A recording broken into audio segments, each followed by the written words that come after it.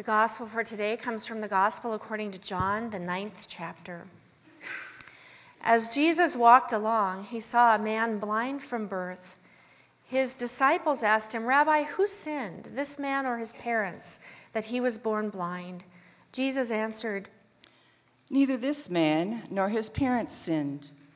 He was born blind, so that God's works might be revealed in him. We must work the works of him who sent me.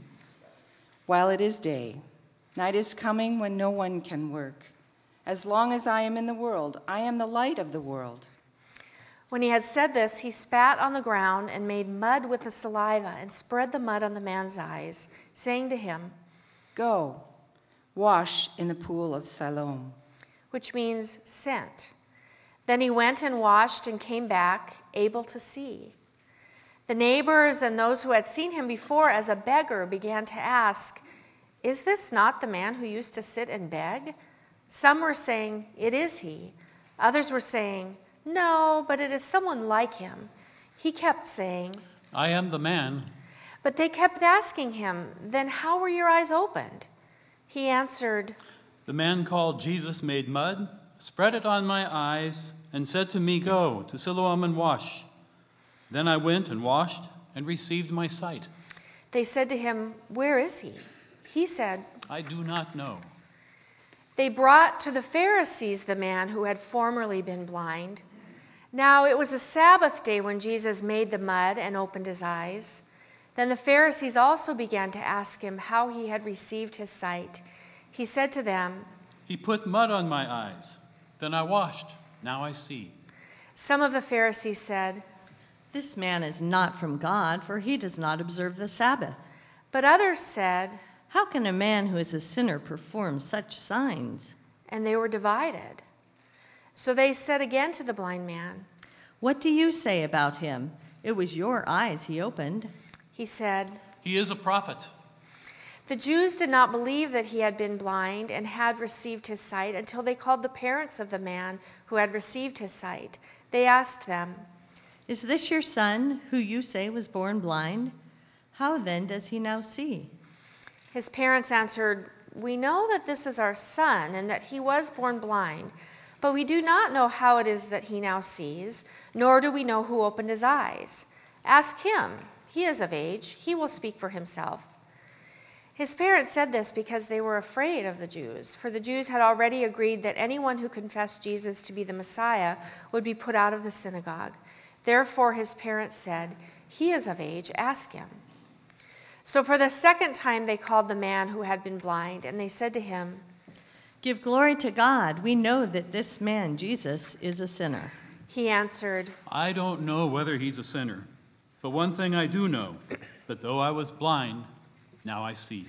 They said to him, "What did he do to you? How did he open your eyes?" He answered them, "I've told you already, and you would not listen. Why do you want to hear it again? Do you also want to become his disciples?" Then they reviled him, saying, "You are his disciple, but we are disciples of Moses. We know that God has spoken to Moses, but as for this man, we do not know where he comes from."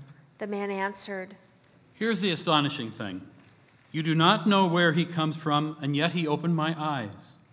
We know that God does not listen to sinners, but he does listen to one who worships him and obeys his will. Never since the world began has it been heard that anyone opened the eyes of a person born blind. If this man were not from God, he could do nothing." They answered him, "You were born entirely in sins, and you are trying to teach us?" and they drove him out. Jesus heard that they had driven him out, and when he found him, he said, "Do you believe in the Son of Man?" He answered, "And who is he, sir? Tell me, so that I may believe in him." Jesus said to him, "You have seen him, and the one speaking with you is he." He said, "Lord, I believe." and he worshipped him. Jesus said, "I came into this world for judgment, so that those who do not see may see, and those who do see may become blind."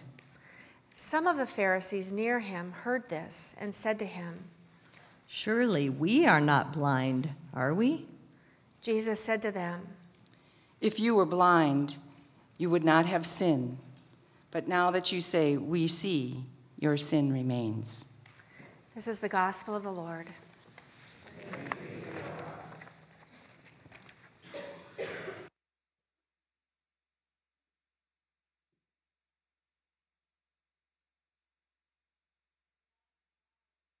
Grace to you and peace from God, our Creator, and from our Savior, Jesus Christ.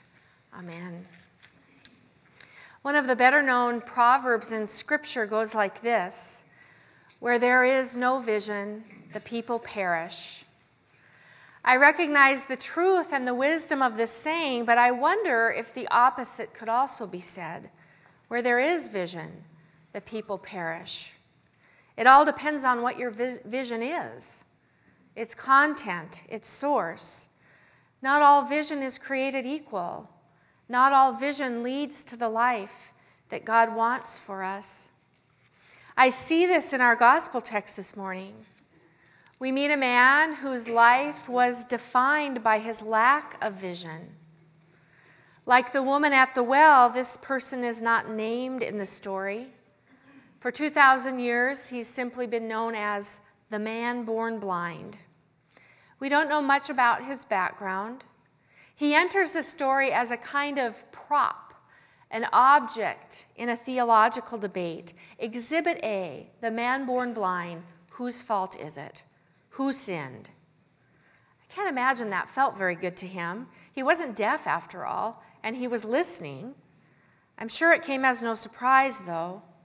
He knew what people thought of him. When they looked at him, they saw a beggar, an object of pity or derision, someone who was either the victim or the perpetrator of sin. But when Jesus looked at him, he saw something different. He saw a person, not an object. He saw a child of God with a part to play in the divine story. When Jesus looked at the man, he saw a witness. And by the grace of God, that is what the man became. With his vision restored, he bore witness to Jesus' healing power. I was blind, he put mud on my eyes, had me wash, and now I see. Over and over again, he tells the story of his own experience. I was blind, now I see. It's interesting, as the controversy around this healing intensified, so did the man's testimony. Never since the world began, he told the crowd, has anyone opened the eyes of a person born blind. It seems like not only his sight had been restored, but he had found his voice. Jesus recognized that this man was a witness. God's vision is not the same as our vision. This is true in the case of some of the religious leaders who heard about the healing as well. Not all of them, but some of them. Now, when people looked at the religious leaders, they saw the educated ones, the wise ones, the righteous and respected ones, worthy of interpreting God's word, worthy of the influence and authority that had been granted them. But when Jesus looked at some of these leaders, he saw something different. He saw people whose eyes and minds were closed. Instead of being curious about what had happened, turning to wonder, as our covenants of presence here at St. Mark say, they pretty quickly rendered a judgment. This man is not from God because he doesn't observe the Sabbath in the proper way. He is a sinner.